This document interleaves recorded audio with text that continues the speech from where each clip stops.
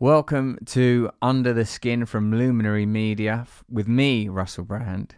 This week I spoke to Dr. Brad Evans, the philosopher, the political philosopher, the critical theorist and writer. He's actually my friend. I was once in a tea room in Harrogate with him. Is it Harrogate or Harrogate? You know, the one that's near Leeds in England.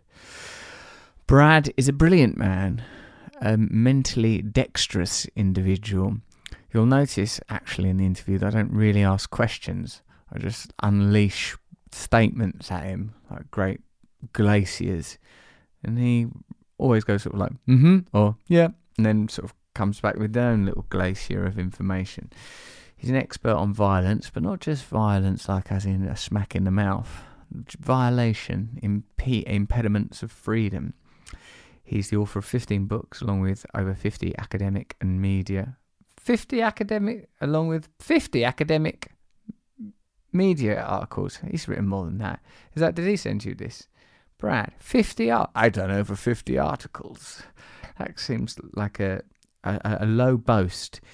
He's a brilliant writer, and I first encountered him when I was briefly doing a degree at SOAS in London. He's an extremely smart, quicksilvery, whippet-brained individual. He holds a chair in political violence and aesthetics at the University of Bath. So listen, before we get into that, sign up to my mailing list at russellbrand.com to get information of the things that I'm not doing because we're all on a global lockdown. But also I do send, if you're on that mailing list, I send content, I do a little video of me reflecting on things. If you want to get in touch on social media, you can at Rusty Rockets on Twitter, Russell Brand on Instagram, TikTok, LinkedIn, all those things. I've got some comments, like we did a podcast with Gabor Mate. These are those comments. Live Simply Natural said, "So true. We can focus on the dangers of this crisis or the opportunity. Nature is asking us to wake up and heal our bodies, minds, and earth." That is, I think, the one optimistic strand that we found within our conversation with Dr. Mate. Doctors, that's who I talk to these days. Rashid Ogunlaru says, "There's much beauty and one might say hope in this interview stroke discussion. Wonderful work, Russell. Thanks, mate." And Dr. Mate.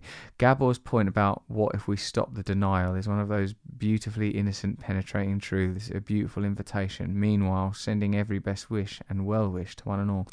That's a nice message, right? That's a good use of social media. Well done. Powerful You said, "This is the greatest learning opportunity humanity has seen for a long time. Really enjoyed listening to this conversation. Thanks for uploading it." I'm sure we're going to go through a lot of phases during this. There's going to be despair, rage. It's not going to just be, oh, look, there's less pollution. There's going to be a lot of notes in this symphony. Brilliant interview, says Autism and Parenting. I love the comment. Buddhists say, relax, everything's out of control. Yeah, that quote, it was good, wasn't it, that, mate? Well said, great discussion. All right, well, let's get into this interview with Brad Evans now. It's another fantastic conversation. It's another fantastic perspective on this peculiar global event. At times, I'm sure we'll be fatigued and want to be distracted from it, want to not think about it anymore and want to just, I don't know, watch episodes of Fools and Horses or Cheers or something. But for now, let's analyse the arse off it with Dr. Brad Evans. Trying to achieve equality with the annihilation of category is not a successful route. Yes, that's exactly right. We're in this era where it turns out we were never the boss. It doesn't look like an ideology. What's beneath the surface of people we admire, of the ideas that define our time, the history we are told? And welcome to Russell Brand. Under the Skin. Brad, welcome to Under the Skin. Brad Evans, great friend of the show, our most consistent guest, our most regular guest, almost a sort of a brother, stroke cousin, nephew, uncle, grandfather, Silver Fox, George Clooney of philosophy, I've dubbed him.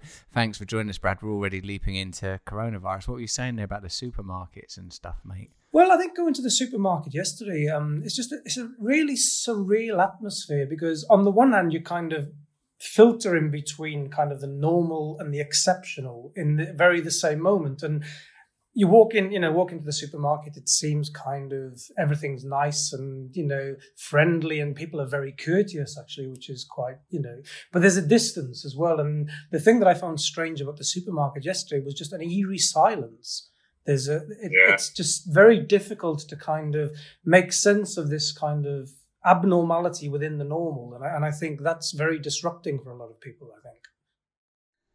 It's like, I suppose many people will imagine as this becomes the new normal, which, you know, adaptive species that we are, within 4, 6, 8 weeks will be adjusting to our new circumstances and our new rules, the accepting that we can't, you know, that there can't be physical contact. That it's so interesting to observe different customs. I was thinking today about the Japanese custom of bowing, or the Indian prayer hands custom. Then it made me consider, you know, how likely these forms of greeting are to extract the possibility of, you know, contagious diseases.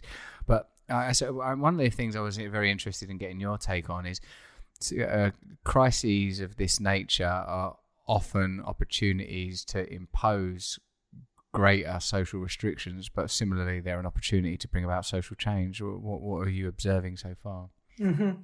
Well, I think the words you use, I think, are striking, actually, the new normal, because I think we have to recognize this is going to be a new normal, that it's going to have a profound impact in ways that we certainly not anticipate or certainly can't understand fully yet. I think, you know, we do have to be very mindful of history. And I think one thing that we know historically is the way in which these kind of crises do have a fundamental reordering of the nature of politics. Now, I don't know, you know, without dwelling too much on the history, I do think it's worth pointing out that a lot of the big major changes in the history of the human condition have actually come in responses to pandemics. So if you look, for instance, at, first of all, you know, the Black Death, when that swept right across Europe, for many people, actually, that's the birth of anti-Semitism in Europe, because Jewish people were actually blamed for actually bringing the Black Death from the Far East.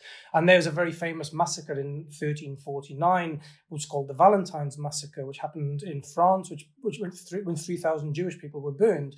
Now, that in itself, of course, you know, the legacy of anti-Semitism from that point onwards. I do also think, you know, if we look at then the birth of the modern societies, you know, I know you mentioned biopolitics quite a bit in your recent post. Foucault argues that the birth of the modern state begins in response to the plague and how we need to understand and regulate and control human life. So I do think that, you know, having a rich appreciation, first of all, of the history of pandemics is something which will perhaps guide us better into the future. Now, in terms of where we're going from this, I think you're absolutely right. We seem to be at a bit of a crossroads in our history and an appreciation in our history where we could kind of go in two different directions. The one is quite clearly a shift towards a certain creep in authoritarianism, where these temporary security measures become permanent, and that's something we need to be very alert to. The alternative might be a much more enriched planetary awakening, an ethical awakening, that makes us fully appreciative of those who are truly vulnerable in our societies. And I think if anything that this virus has done, it's made us all kind of feel a sense of maybe what we might call a mutually assured vulnerability. But also it's bringing into clear focus the people who are truly vulnerable in our societies. And there is that kind of saying, you know, the one thing that crises truly reveal is what's already broken in a society. And it brings this clearly into focus. And the one thing we are seeing today is, you know, these issues around food insecurity, health insecurity, things which many people are living with on a daily basis and which we're all now kind of having to come to terms with. And if we can kind of harness that feeling, that sentimentality, that surely can be the start point for rethinking of a new kind of politics.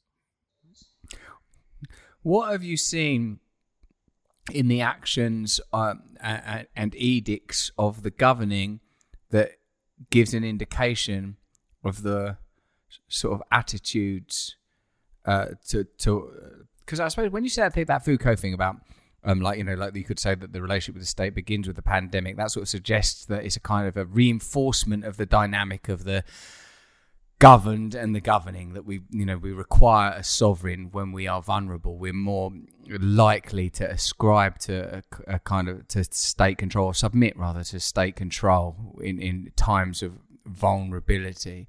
What do you think about the sort of like the response of various countries, and what can we read, say, into, say, the response of Australia, the response of New Zealand, the response of our country, and the response of America? Is there anything that you think is sort of a kind of, I don't know, a litmus test or barometer of certain attitudes towards power and the people that they govern? Yeah, well, I think that the responses have been varied. I think if we were going to be critical, certainly the US and the UK approach in particular was not so much just kind of putting the head in the sand, but trying to ensure as much as possible that business as usual. And it seems that the profit motive was the overriding concern, and the profit above people. That became very clear in the early responses to this crisis. And you know, we don't want to start saying, well, there's a negligence there, but certainly more should have been done at the level of people instead of profits. Now, what could we have done differently? Well, I know there's been a lot of calls for people saying, well, just simply introduce a basic universal wage for people. So people don't have to worry about, you know, we often find monies when we need to reinforce the military or when we need to bail out the banks.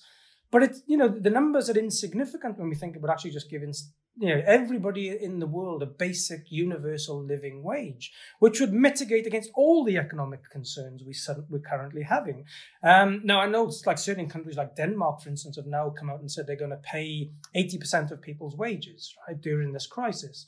Now, okay, this is great in time of crisis, but why not think about this beyond that? You know, nobody should have to live with these immediate conditions of vulnerability where a crisis like this can have so many people feeling so desperate in terms of, and we have no idea of the mental health, the lasting effects of the mental health issues concerning all of this kind of state of vulnerability that people are now in. So I think in terms of that response, that's clear. The other side of things in terms of then, you know, what I find particularly deeply troubling about the politicians' responses at the minute is this now complete fallback onto war metaphors, that we are now at war with an invisible enemy.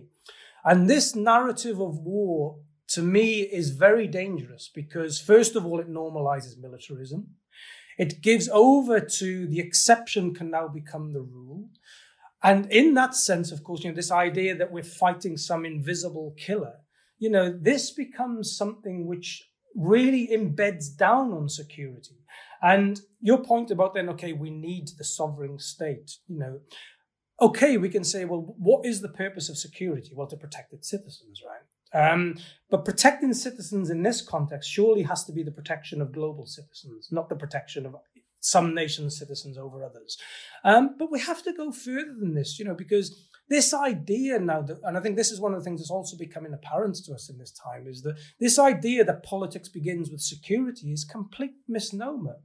Politics begins with our concern for our loved ones, for our families, for our friends. So before we even give any sense of meaning to security, we need to know what love means. We need to know what compassion means. We need to know what empathy means, because that's what brings security really into focus for us. So in that sense, of course, politicians go into the war metaphor, talking about security. What we need to be talking about much more richly is, what does community now mean in the 21st century? Now we face these kind of crises, and to take seriously an idea of a politics of love, because that's what's been completely missing from the world up until now. Thank you.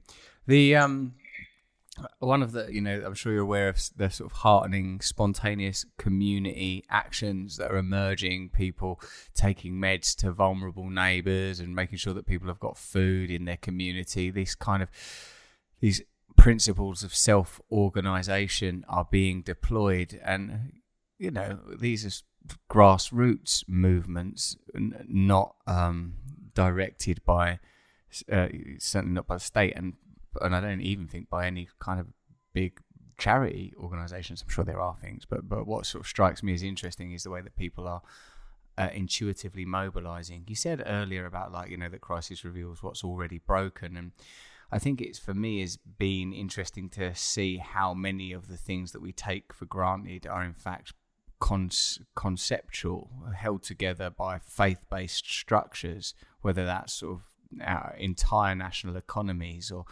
you know, significant transnational enterprises like airlines, that everything is sort of, that these houses are all made of straw, that once you stop investing, that if the economy slows down, it can't be sustained or withstood, or a crisis cannot be withstood, precisely because of the revelation of a kind of detachment. And so there's not, like, when you talk about politics of love, what I feel like is, that's the way that's critiqued is always as if it's mawkish, sentimental, kind of unintellectual. But actually, it's this, as you say, it's kind of the deepest reality we experience. One of the things I'm curious about, Brad, is how people will, in 12 weeks or 16 weeks, assuming that this is successfully managed in spite of the obvious sort of tragedy and disruption that it's causing, do you think that people are going to just willingly go back to their jobs, or can you envisage a kind of geological stratification, like this point of time is running through all of our consciousness, this moment when we all stopped working, all stopped consuming, all stopped traveling? Can you see that a further positive impact emerging? Well, I think that the geological will certainly be out of our control, in the sense that we have to insist upon governments that this doesn't actually create permanent isolation, permanent planetary. Because the one thing actually that the virus has shown is that borders actually really don't matter. Now, populations for us, we can kind of say, well, okay, we need these temporary lockdowns, but what we surely need going forward actually is the opening up of all borders, because to combat these kind of viruses, we need truly global cooperation. These kind of issues affect us all, and we need to have a much more rigorous understanding. Where I do think we might have a hope, a more profound shift, is in the ecological conditions of life. We're all now living in what we might effectively call a climate of fear, a climate of anxiety, a climate of insecurity. And those ecological conditions of life, how we make sense of the atmospheres in which we are now living in, how we look forward in 12 weeks' time, there is a danger that atmosphere could become very toxic. We could be looking for blame. We could be looking for scapegoats. We could be looking for... Whereas actually, if we kept hold of how we're feeling now, and we talk about, you say this kind of idea of the politics of love as being very sentimental. There's nothing sentimental about the current condition in which we're living, And what we are seeing is people actually recognizing this is really where we're at. And I think this is perhaps part of the surrealism of it as well, because I often find myself watching the news, and it's kind of, I don't know how healthy this is sometimes to watch the 24-hour news coverage, right? Because you yourself become more and more, you see the news presenters that are equally trying to just grapple with what the hell's going on without any answers, and they're looking just as worried as anybody else. Often the news reporters are meant to reassure you the things that are actually not so bad, right? But you see in their faces, they're looking more and more anxious, more insecure about things. And the thing that I find surreal is like, I've almost seen this before, but it's been on Hollywood. We've seen this we've lived this reality before in a simulacrum, or Baudrillard would call a simulacrum. But now we're actually living it, and we know it's real, and we know it's certain. And how we can mobilize that going forward, I think, will be absolutely crucial to preventing not only these kinds of outbreaks happening again, because they might happen again, but how we respond to them better, but to ensure that the world doesn't become more fragmented as a result of it. And I think that's the real danger. Well, one question I've been thinking about is the balance between centralized power and the necessity for there to be centralized response. It seems like in medicine, the judiciary, I don't know, law and order, and the sort of absence of community that has preceded this crisis, and the sort of long-term castration of most of us, the lack of civic life, that Hannah Arendt quote that in the sort of post-Enlightenment thinking led to the end of civil discourse, and that we're now, whilst we appear together in public, we're just sort of living our private lives in public. There's no sense that we're holding communities together, that we're engaged in the sustenance and survival of our group, community or tribe. I'm interested in, people, when I talk about like anarcho-syndicalism, we should live more tribally, we should live in groups of 150 that are completely democratic and self-governing, a kind of confederacy. And people say, no, there needs to be more centralization so that you can respond to a crisis of this nature. Where do you fall in that debate, and what complexities are there that I'm missing? Well, I think centralization of power is never a good thing. I think what matters more, as you actually rightly point out, I think, Russell, is what type of communities and cultures are produced through the organization of certain regimes of power. Now, what I mean by that, of course, we know across the world that sometimes some of the most vibrantly caring and rich social communities register as the poorest economically. People still look out for one another. People still care for one another. It's what the critical development theorist Mark Duffield has called actually existing development. Right, so people still actually care for one another despite the hardship because they know they can rely on one another. Now, one thing we've found, and there's been many studies done about the ways in which our capitalist, individualist societies have destroyed notions of community. And maybe this is one of the realizations which is now biting us back. It's kind of saying, because I was watching the news earlier, and there was this old lady chatting on there and saying her biggest fear is dying alone.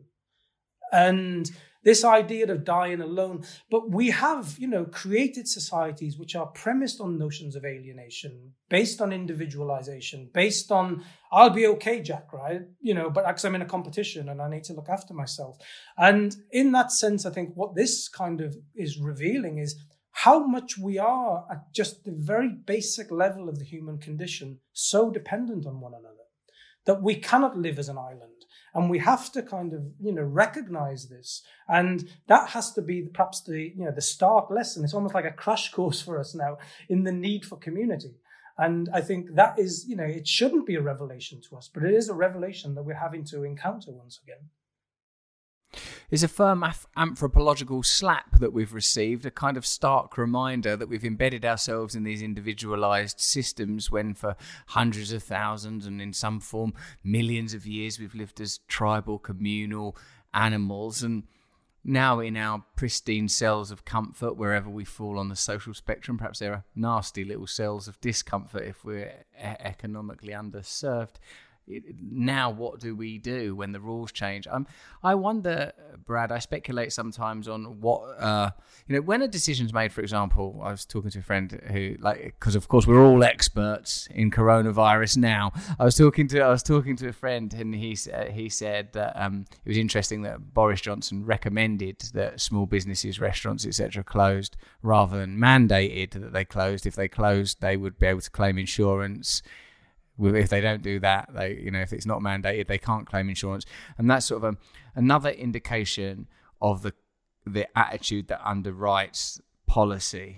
There is more revelation there about who is being served, and that, of course, in this crisis, the conservation of the system itself will be a priority. I wonder what kind of concerns there are of civil unrest. I wonder what kind of concerns there are about people utilising this crisis as an opportunity to bring about social change, to present new ideas, to confront people with, well, look at your reality, look at how we were living, the sort of the drudgery of what your mate Paul calls like lanyard slavery or whatever, indentured lanyard servants, people just in and out of city office blocks. It's. For me, it's, of course, there are beautiful things. The community spirit is revealed, and our care for one another and our love for one another. But also, there's something I feel being taught about the essential nature of our systems and what is prioritised. And I suppose I'm asking, do you not getting into conspiracy territory, but do you imagine that there are quite fearful conversations taking place in high levels of government about that this could be sort of a pivotal point for civil unrest and change? Well, I think so 2 points on there, Russell. I think the first point actually you make, and I think we shouldn't actually get away from this actually, first of all, is insurance, right? Because I think one of the clearest mechanisms for what does it mean to be secure in our current system? Well, it means to have insurance, right? The ability to so-called bounce back from catastrophes and crisis. But we know the most vulnerable people who are prone to catastrophe and crisis can never get the premiums they need, right? So that is the irony of, those who can afford it can pay for the insurance, even though they're less likely to ever succumb to the types of catastrophes. And I think, so that in itself, there's a clearly hidden politics, even to the very idea of insurance. And that shows how economized our understanding of security clearly is, right? Now, in terms of the civil unrest question, again, I think we need to look, one of the things which has been very striking, it has been the remarkable dignity which a lot of people have been showing. There's the panic buy-in stuff, and you can say, okay, there's something which is completely not right about that. But I think some of the panic buy-in is understandable, just because of the way in which the government has been badly managing even the public announcements in terms of. So some of that panic buy-in is. It's easy to deride people who panic buy, but, people are really deeply concerned. So, okay, we can understand some of the logics of that, even if we don't agree with it. To me, if we look historically, however, like, for instance, if you look in a recent case in a few years back in Haiti, when there was the major disaster there was only genuine civil unrest in Haiti after they militarized the streets.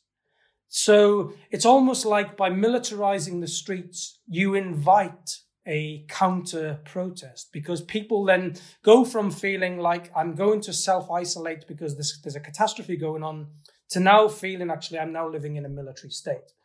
And I think the danger for civil unrest and protest will come in the real face of physical symbols of violence on the street, which is militarization. And I think that's where then there might be a danger that people will start to realize there's something more at work politically here, and we are simply not happy with this. And I think that's where there might be a danger in the kind of dynamic taking place there. That's interesting. What else from your extensive studies into violence of different forms can you draw upon? And I thought that was fascinating what you just said there about the militarization of streets sort of will be seen as a kind of a provocation and a further revelation. Is there anything else about violence that's emerging? Mm-hmm.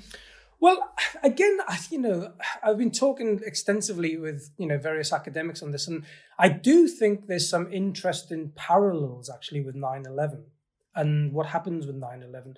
Now, one of the things many New Yorkers would testify was just after the violence of 9/11. There was a remarkable sense of community in New York. People were suddenly talking to their neighbors. And actually the calls for retribution wasn't coming from New Yorkers. It was coming from elsewhere, that there needs to kind of be this response. Now, I do know, for instance, like Simon Critchley said, if 9/11 was such a profound moment in the history of the human condition, as Tony Blair said, the day the world changed forever, then we should have spent more time thinking about it. The one thing we do have today is the time to think. We're all in this state of lockdown. So let's use this condition wisely and make sure that it doesn't become a force that could bring about further militarization, further violence in its name. We do have the luxury of time now, even though that time can feel oppressive to us.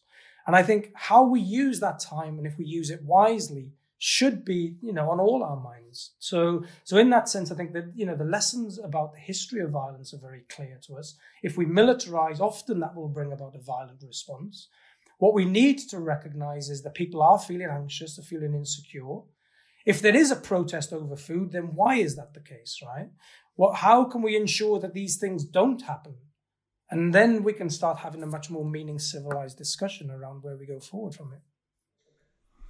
There's a sense I have, Brad, that the sort of, I suppose, it's difficult for anyone to speculate with any real veracity. Perhaps that's the nature of speculation generally, but certainly in a situation as unprecedented as this one. But my feeling is that, at some point normal business will resume, or a kind of normal business. And I feel that, I feel like I don't want to miss the opportunity of this time. When you say that we're suddenly given the chance to reflect and think and see what's important to us, a great leveler has come from the invisible microbiological world, something that sort of has like all of these things that we thought were impossible, reducing the number of flights, for reducing the amount of travel. People saying you don't need to pay your mortgage for 3 months or 6 months. Like all these radical changes are taking place. It's like a revolutionary force has been unleashed in a kind of viral format, and like, of course, it's very easy in a culture like ours, built on gossip, social media, and memes, to ridicule people for hoarding toilet roll. But I know too that people are already observing, well, we live in a culture where hoarding is commonplace. What is profit? What is wealth? And I was thinking the other day, Brad, like I heard something on, I can't remember, some history of philosophy thing that was saying that, it was a libertarian philosopher saying that, we just accept that 30 to 40% of our time is spent working for the government in the money that we pay in tax. And then I was wondering, how we would ever understand the further 20 or 30% of our time that's spent so that Jeff Bezos or whoever can accumulate further wealth. I sat and I thought like that, well, that money, Jeff Bezos didn't suck it out of his own brain. That's resources that are being accumulated and aggregated and collected. And how long before we think, well, the real problem isn't, hoarding toilet roll and hand sanitizer. It's that we have created conditions where it's ordinary to have the level of inequality and suffering that we just now accept as absolutely normal. I want to maybe talk about, connecting this question of the virus with what you talked about with Amazon. And I know you also talked about this again in the first kind of video you put out. One thing that's becoming apparent to us is the ways in which actually we are having to come to terms with invisible forces. So, the invisible force of the virus, but also the invisibility of our systems. And we have this kind of, it's a complete irony of our times, or, a contradiction of our times, where we live in an age where apparently everything is visible. We broadcast everything. We've never known more about the world. And yet the real mechanisms of power, down to the very basic levels, are hidden from us. This complete invisibility of social order, social power, social wealth, where it goes, where it comes from, social endangerment, which is completely symbolic now in this virus, and I think that making visible the realm of the invisible to us surely seems like a real purposeful way forward to make better sense of the world in which we are living in, because it has really shown actually that all these kind of systems which we are dependent upon are completely fragile, are completely vulnerable. And I was thinking about, the late French philosopher Paul Virilio said, we still don't know what a virtual accident looks like. I think this is exposing it because, Virilio had this theory that every single technological innovation we have should be defined by its accident. So the plane should be defined by the plane crash. If you build a nuclear bomb, expect it to explode. And he says the same about the internet. We still don't know what a virtual accident looks like. We're now hitting that head on because our systems of life are premised on the virtual absence of their kind of presence, right? We don't know about them. We don't structure them in our minds. And yet they are now crushing before us. And part of our anxiety and frustration is we have no idea how to deal with it. We don't know where food production comes from. If Sainsbury's says the food's going to be there tomorrow, I've got no idea whether I can trust it or not, because it's all virtual to me. It's all abstract to me. And I think that's what you're right. It's the abstract is completely crashing before our feet, but it's leaving us with no answers, no knowledge, no understanding. And this is the complete contradiction. Then in a world full of knowledge, it's showing we know nothing. And I think that's a real kind of, a real source of anxiety for many people. Yes, we've been lacquered with layer after layer of obfuscation. Perhaps from agriculture onwards, we become more and more remote from our own reality and our own nature. And it seems to me interesting too that this has been preceded by such extreme ecological concern, and one of the sort of more obvious and more observed positives that's emerged from this crisis has been, oh wow, look, emissions have been reduced and pollution is falling in these areas and above these cities. And I sense that it's as you say, Brad, we've become so accustomed in like living in conceptual systems and constructed systems. We're not living lives where this is our community of 100 people. My role within this community is this. I do this. This is the way I get food. This is where the food comes from. We make it here. This is how I'm involved.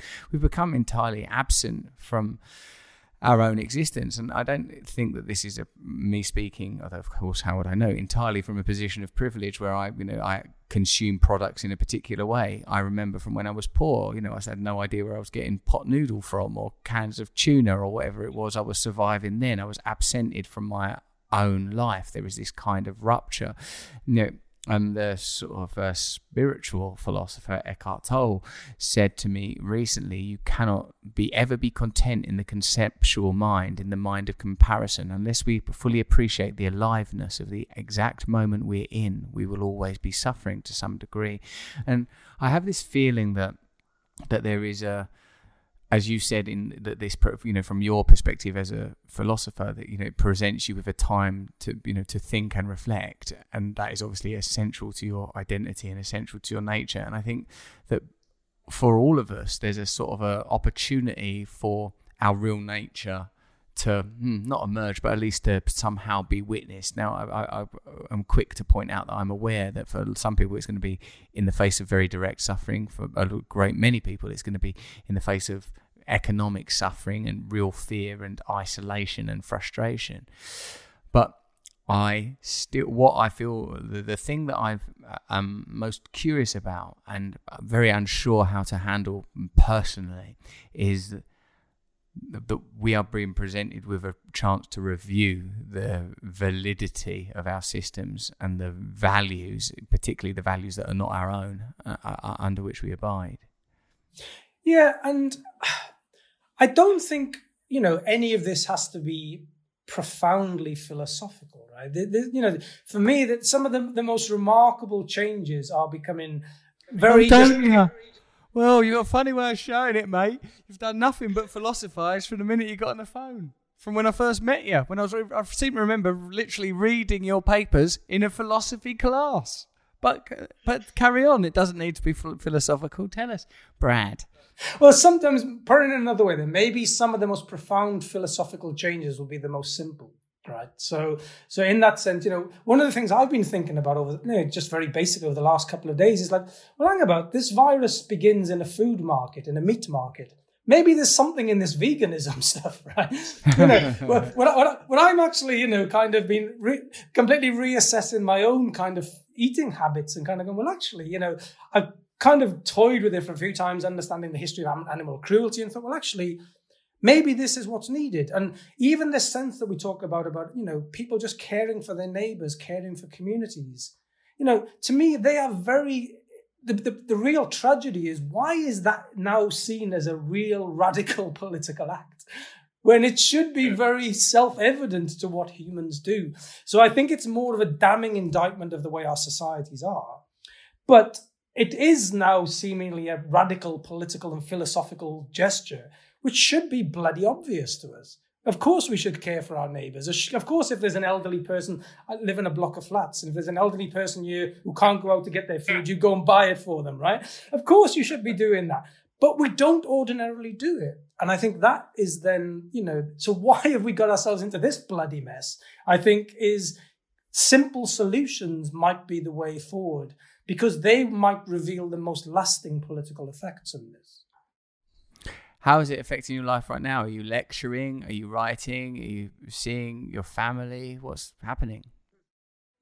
First of all, in terms of family, there's my father's and ticks all the high category risk boxes. So he's self-isolating, and that's obviously a very worry. But you try to kind of communicate through social media as best you can. In terms of the teaching, so we've now shifted to online teaching as part of the university sector. And this is, was the right move, I think, for the university sector to do. I think that there's a number of challenging issues that I'm finding. I was recording a lecture yesterday, and normally my lectures will take like an hour and 20 minutes. it took me 30 minutes to record it. And I was kind of going, well, why is this just taking 30 minutes? And I was struggling to kind of make sense of it. I ended up doing 4 takes of this lecture that I was recording for my students. And I've realized that, whilst technology, like this example of having this podcast, right, can be a great enabler, it can bring people together, there is also no substitute for actual human contact. It's all well and good I felt like I was just lecturing into the void. I was mindful. I even drew an image of smiley faces by the side of me just so I could have some kind of visible connection to something which was absent. What, like Tom Hanks on that island with Wilson, you drew a smiley face so that you could feel some human contact. That's so lovely to think of you, this brilliant man, this great professor and wonderful thinker, reduced to drawing smiley faces on the back of a poster to get you through a lecture.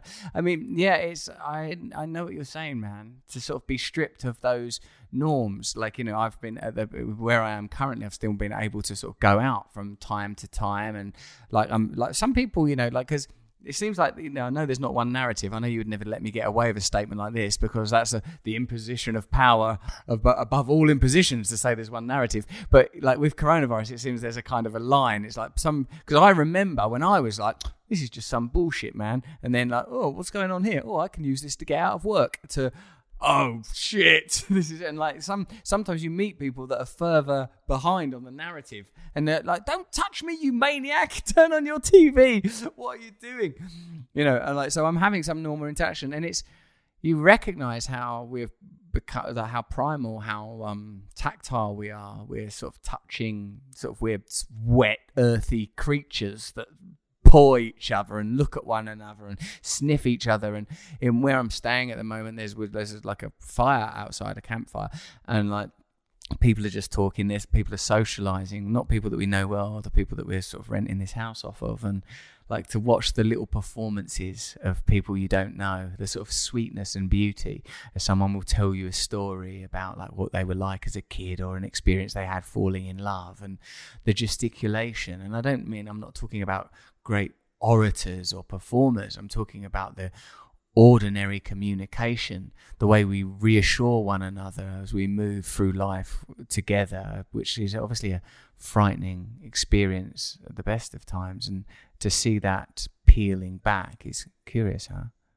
Yeah, but I think those, as you said, the act of communication and the subtle performativity is absolutely crucial to us in terms of how we think and interact as humans. And again, in terms of, I was thinking about in terms of my lectures, I know in terms of when I'm lecturing, the reason why it goes off in so many ways is because you respond to people, you respond to the audiences, you respond to the students. Your thought will then, you're thinking in unison with people. You never think in isolation. You never, communicate by yourself. And I'm sure you can relate to it much more. What would it be like for you to perform in an empty auditorium, right? It's, you need the audience there. The debate on the footballers playing in empty stadiums. You're not going to have no amazing goal scored in an empty stadium, right? You need to have that kind of interaction and the subtle performativity because, going back all the way to Aristotle, humans are social animals. And the social brings out the best of us in terms of thinking or acting or performing in unison with one another. Without one another, our thoughts just seem banal. It's like as if I'm talking to myself, but so what? That's just narcissistic. And I find that then that's the real troubling thing, is you do feel like you're being slightly narcissistic by operating in a world talking to yourself. And I think that becomes, because you realize without the other, you have no meaning. You have no purpose. So... yeah, man. Like something like a football crowd that we sort of regard as a backdrop as fans become less relevant to the economic success of the teams they support. Their rights are more and more discarded and diminished. But it's I've not watched any of the Italian football that got played behind closed doors, and I'm sure the Premier League. I'm not sure. I imagine the Premier League will resume, but the idea of watching Liverpool presumably win the title without fans being there is I've heard it before. I think maybe when some team was banned for some reason or another, I think I've heard the hollow, echoey sort of emptiness, and you realise, no, football's magical because it's not football. Football's magic because it is community, because suddenly we're all entering into this game willingly, accepting that, well, you can't just pick the ball up and run with it or shoot somebody. We're accepting these conditions. But analogous to that is, I suppose, the way that we sit and accept social games, social constructs, that we could at any point, it seems, withdraw from aspects of the social contract that are no longer serve us, perhaps never served us. Why are we paying these mortgages? Why are we paying these taxes? Why are we bailing out? Why are we bailing out crashed financial entities and airlines? Why are these things being held together if they can't even survive and sustain according to the rules of the game that they benefit from most? It's very interesting to feel the significance of all of us when so many people are sort of regarded as background artists, extras, just sort of chunder to be sort of used by the central power. Well, I think what's also really coming into focus, Russell, is this, what do we value, right? And again, I'm going back to the football analogy. It's, again, it can kind of seem a bit banal talking about football now, but I think we know the social history, the theory of social movements of crowds, studied the history of football as a very viable area of studying crowd behavior and the way in which crowds interact with one another. But, in your first video when you mentioned Klopp, what a wonderful example, right, of this idea of what do we value in society. Well, okay, we know for football is very important, especially for Liverpool fans, right, who've gone through this complete tumultuous mill of the history of the club, and particularly the history of tragedy. We know what this means to the club, and yet for him to come out and saying, look, it really isn't that important. If one single person survives and we don't win a title, that's much more important. That re-articulation of the value of our society, I think, is just a remarkable ethical moment, actually. And if only our leaders showed, as you said, that kind of leadership, we would certainly be in a much better place today. And this is perhaps where there might be a real transformative moment where we're in. If we're talking about, what Nietzsche calls the transvaluation, is how do we understand the transvaluation of our values? What emerges out of this in terms of what we truly value in society? The things which we displace the prizes with a human life, that certainly is a way forward for our ethics. It's not about lifting the golden prize, but just valuing human life. That trade-off there in itself is the most remarkable ethical move that I think, which is a wonderful example. Yes, it was a very impactful thing to say, and as you say, as you point out, an indication of his intrinsic values. Like Jurgen Klopp is a man for whom it is safe to be authentic. He can trust himself. He has integrity, so he can he doesn't need to go through presumably layers and layers of PR. Oh no, what about devoted Liverpool fans who will think this is the opportunity to find? He's not thinking that. He's got almost like a window into a truth that. It's quite arresting.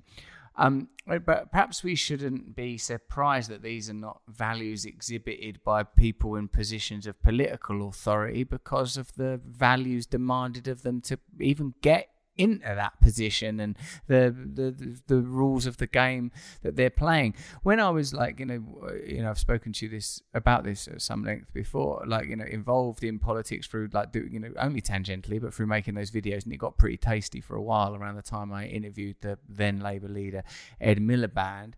It felt like a real crisis when that sort of stuff fell apart. I felt like I was the focus of a lot of negative attention. It was very a sort of aggressive and at points kind of frightening and certainly dispiriting, and anyway, I spoke to a friend of mine who's a monk, a Swami in fact, and he said, he told a beautiful story from the Bhagavad Gita about an elephant bathing in some sort of space off the Ganges or whatever with his elephant wives and being fought by a crocodile under the water, and it becomes this whole thing grows into an encounter with Vishnu.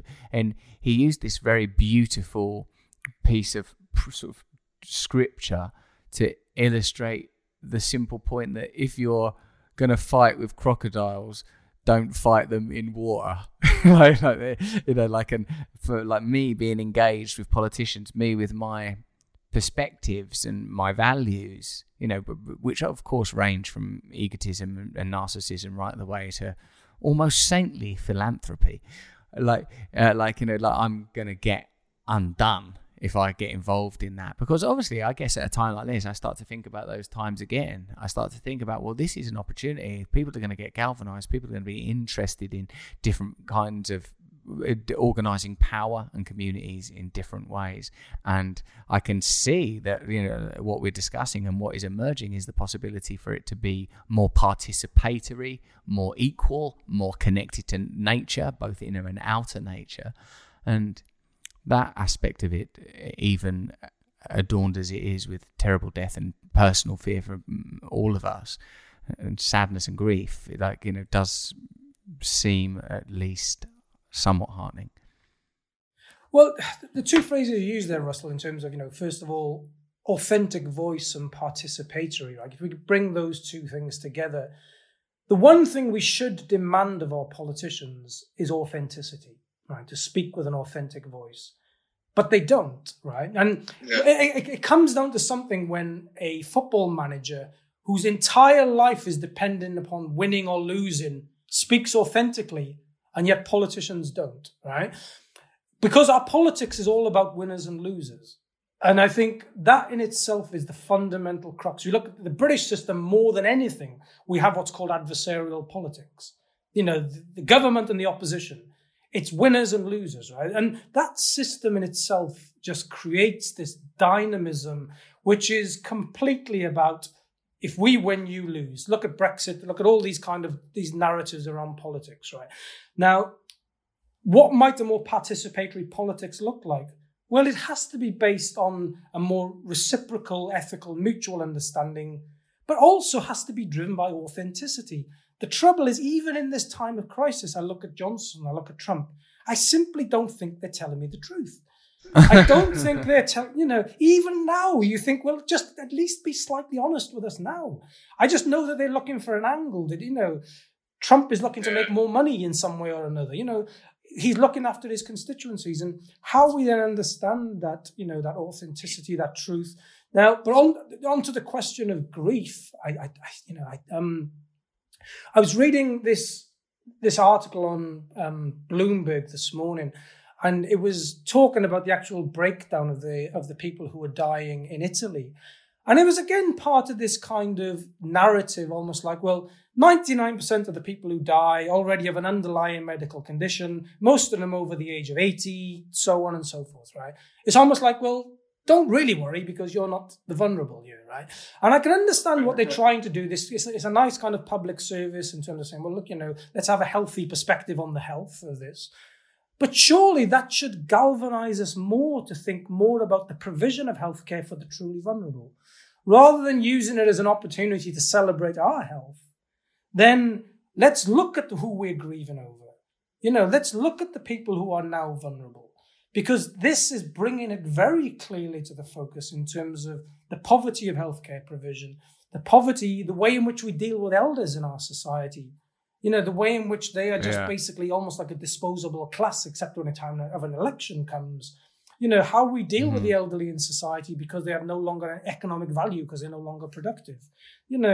That's where, if we are going to have also much more engaged conversation about participation, about history, then surely we need to, see them as also active political agents in a society, which are perhaps the wisest amongst us.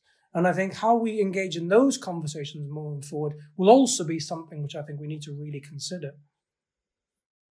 It reveals, doesn't it, Brad, that that systemically we prize utility above all else, like whether it's the sort of celebration of statistics. Hey, it's only the vulnerable, and it turns out the vulnerable hardly ever earned anything. Fuck those guys, and or the elderly, or a crisis like homelessness, a more sort of a permanent crisis, it seems, at least now. these people can't participate in this economic system, so it's okay for them to be excluded from its spoils. If you can't earn money, don't be mentally ill or an addict or whatever it is, whatever sad story it's led to this, visible despair. That reveals a lot about our values. I also was very struck, Brad, by what you said about the theatrics of oppositional adversarial politics, that it's almost like we prize the spectacle rather than the function. And I call upon what you just taught me there about Nietzsche and trans values, or a transvaluation. You'll have to tell me about that again in a minute so that I say it correctly next time I'm trying to impress someone saying it. That we obviously, it's more important that the politics looks interesting. And when you said it, I realised that I've sometimes maybe looked at sort of TV footage of like Parliament in Denmark or Finland and thought, this is fucking boring. And like in Russia, when they have an actual fight, like someone comes and punches someone, I think, this is good.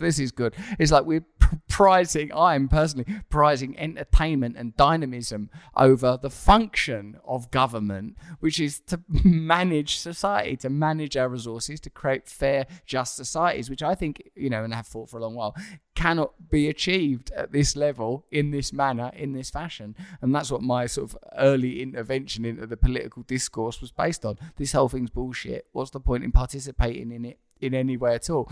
Furthermore, to your point on integrity and authenticity, one simply can't imagine Jurgen Klopp behind the scenes going, I'm going to say this thing, right, that the title's not important because it's going to play really well. He just meant that. Whereas, as you say, with Johnson and Trump, those guys, because of the nature of their position, not because of some inner malevolence. And I recently heard someone say, that when we all have contempt for one another, when we have contempt for our opponents, if we feel contemptuous even towards Trump or Boris Johnson or whoever, that we're entering into this sort of this antipathy and this sort of fatigue with compassion and a kind of sense of, togetherness or forgiveness or values that I hold quite dearly when I bloody remember to, but regardless, that they are having they're having conversations because politics demands it, or like along the lines of, right, this is what we really believe and this is what we can say publicly. This is what we're really going to do, but this is how we're going to reveal it. This is the public facing aspect of what we do. They can't say, Boris Johnson can't say, I'm getting lobbied by great powerful insurance interests, therefore let me word this very carefully. If you want to shut your pub or bar or theatre or club, you can, but let me tell you, it ain't fucking insured because guess who I work for? Like these things, there is a masquerade. There is theatre is a integral aspect of governance, it seems. Yeah. The theatrical nature also is well rehearsed now. It's part of the elite public school tradition. It's almost like a boys' club where, these boys, will rehearse their debating clubs, right? They have these from a very young age, mastering the art of debate and then to prove who's the better debater and who can. But it's almost like as if the effects of these debates have no consequence, right? It's like, I've won this argument, right, without actually recognizing the social impact of those debates and the consequences. And I think so. What we need to recognize then, that this performativity of adversarial politics doesn't just fall from the skies. It's coded and it's culturally coded, and it has a history, bound up with elite institutions. And I think so. To recognize that in itself is, takes us much back further into the history of the way in which politics has turned out the way it has. Now, in terms of the statistics, I think you're right in terms of we live in an era where there's the tyranny of statistics. And this is very clear in terms of what's happening now. I'm looking at the news every day and it's saying like this morning, another 120 people died, another 130 people died. Okay, there's the statistics, there's more and more statistics. But who are these people? All right. What lives did they live? Are we just reducing them now to a statistic? What was their biographies? Why, I'm sure if somebody very famous dies, we'll know about it and we will know all over the newspapers. But why are these people's lives less significant? Why are we not talking about their biographical details? Who is it who's dying? What did they do with their life? Not having to completely transformed the world, but certainly their life stories shouldn't just simply be forgotten. So in that sense, there's that politics to grief, which I think also that we can, how we respond to it just by reducing it to a statistic is also part of the dehumanization process, actually. That we're stripping away their life. We're stripping away something meaningful from them. Yeah, every morning I've been checking it like it's a football score. Like, all right, 78,000 occurred, right, 200,000 worldwide dead, sort of infected. Yeah, a friend of mine died recently of cancer, actually, and like even when I read his obituary, it's perfectly nice obituary. It's not a criticism of the obituary, but it's such a flattening of when it's someone you know, to just read, he did this, and this. He leaves with the people he loved. This is what he left behind. Ta-da! Like, oh my God. So when it's further reduced to just a sort of a ticker tape number clicking up, you feel like, you're right. It's part of the dehumanization in the same way that the military, like the war metaphor linguistically precedes militarization on the streets. And I don't know if it's just because I'm from the United Kingdom, but I regard that country as interesting, and I wouldn't be surprised if there was some civil unrest around it. It's not that long ago that there was what are people going to do? How are people going to be affected by this? How is this going to, how are these long-held feelings of alienation, the social fragmentation that has been fostered in the preceding 4-year argument about Brexit? We're going to just put this together because there's been a couple of bloody sort of pseudo-Churchillian rants, and we're all going to, get all virulent about it. I don't think so. This is a system that's on the brink anyway. Mm-hmm. But I do think this, your point about the compassion fatigue, I don't buy at all. It's when people say that, people have, again, you see this in people, when they talk about violence, they say people are desensitized to exposure to violence.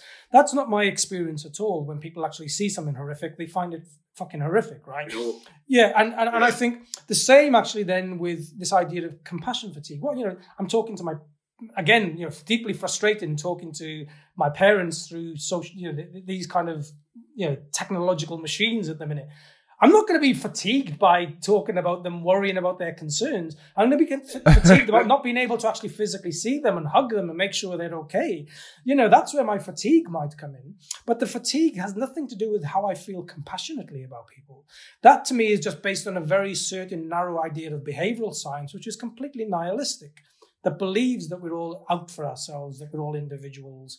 But I think you're right, there is a danger unless this is managed ethically, that people's very real fears are not dealt with, that there's not the expected humane response to this, then people will take things into their own hands. And I think that's where a danger becomes there. Now, I'm not saying there is not a small minority of people who are not going to capitalize on this. Most of them work in Wall Street, right? But we have to understand that there is a sense in which we have to kind of make people feel like, look, we will get through this. We're going to be okay, right? Or if we don't, then at least we are there for each other. And I think unless we do that, then the chance of unrest is very real. And of course, we have to be very mindful also to the ways in which certain leaders will become parasitic to this. Will use it in a way, as I say, to stoke fear, to stoke division. Trump's invocation now about the Chinese virus, right? We can see this becoming already politicized in the language and the discourse, plays, as you say, into the war metaphor, which would have the most pernicious impacts in playgrounds around the world, right? Young Chinese children in schools now, I saw somebody tweeting yesterday saying, that about his children were now being called the Corona kids in school. He was a Chinese person who tweeted this. So those are the impacts. Those are the ethical problems that we need to be very, very alert to. Amazing. Brad, we've been talking for an hour, and I know that both of us are capable of spilling out language when required. It's so wonderful to see you there. It's so lovely to speak with you, and it's wonderful to get your insights and always unique, cogent, coherent, and a surprising perspective on something that's so, literally globally immersive. I'm very grateful to you, Brad. Thanks, mate. No, it's my pleasure to talk to you as always, mate. Thanks for listening to Under the Skin with Brad Evans. Let me know what you thought of it on Instagram. Tag me at Russell Brand or tweet me at Rusty Rockets with the hashtag Under the Skin. Sign up to my mailing list at russellbrand.com to be told first about the other countries I'll be touring in. Oh, yeah, that's likely to happen. This could do with a little editorial, I fancy. In the meantime, have a listen back to some previous episodes. Have a listen to some of Brad's and Adam Curtis. Oh, yeah, I need to reach out to him. And keep checking YouTube for new videos. Thanks for listening to Under the Skin from Luminary Media.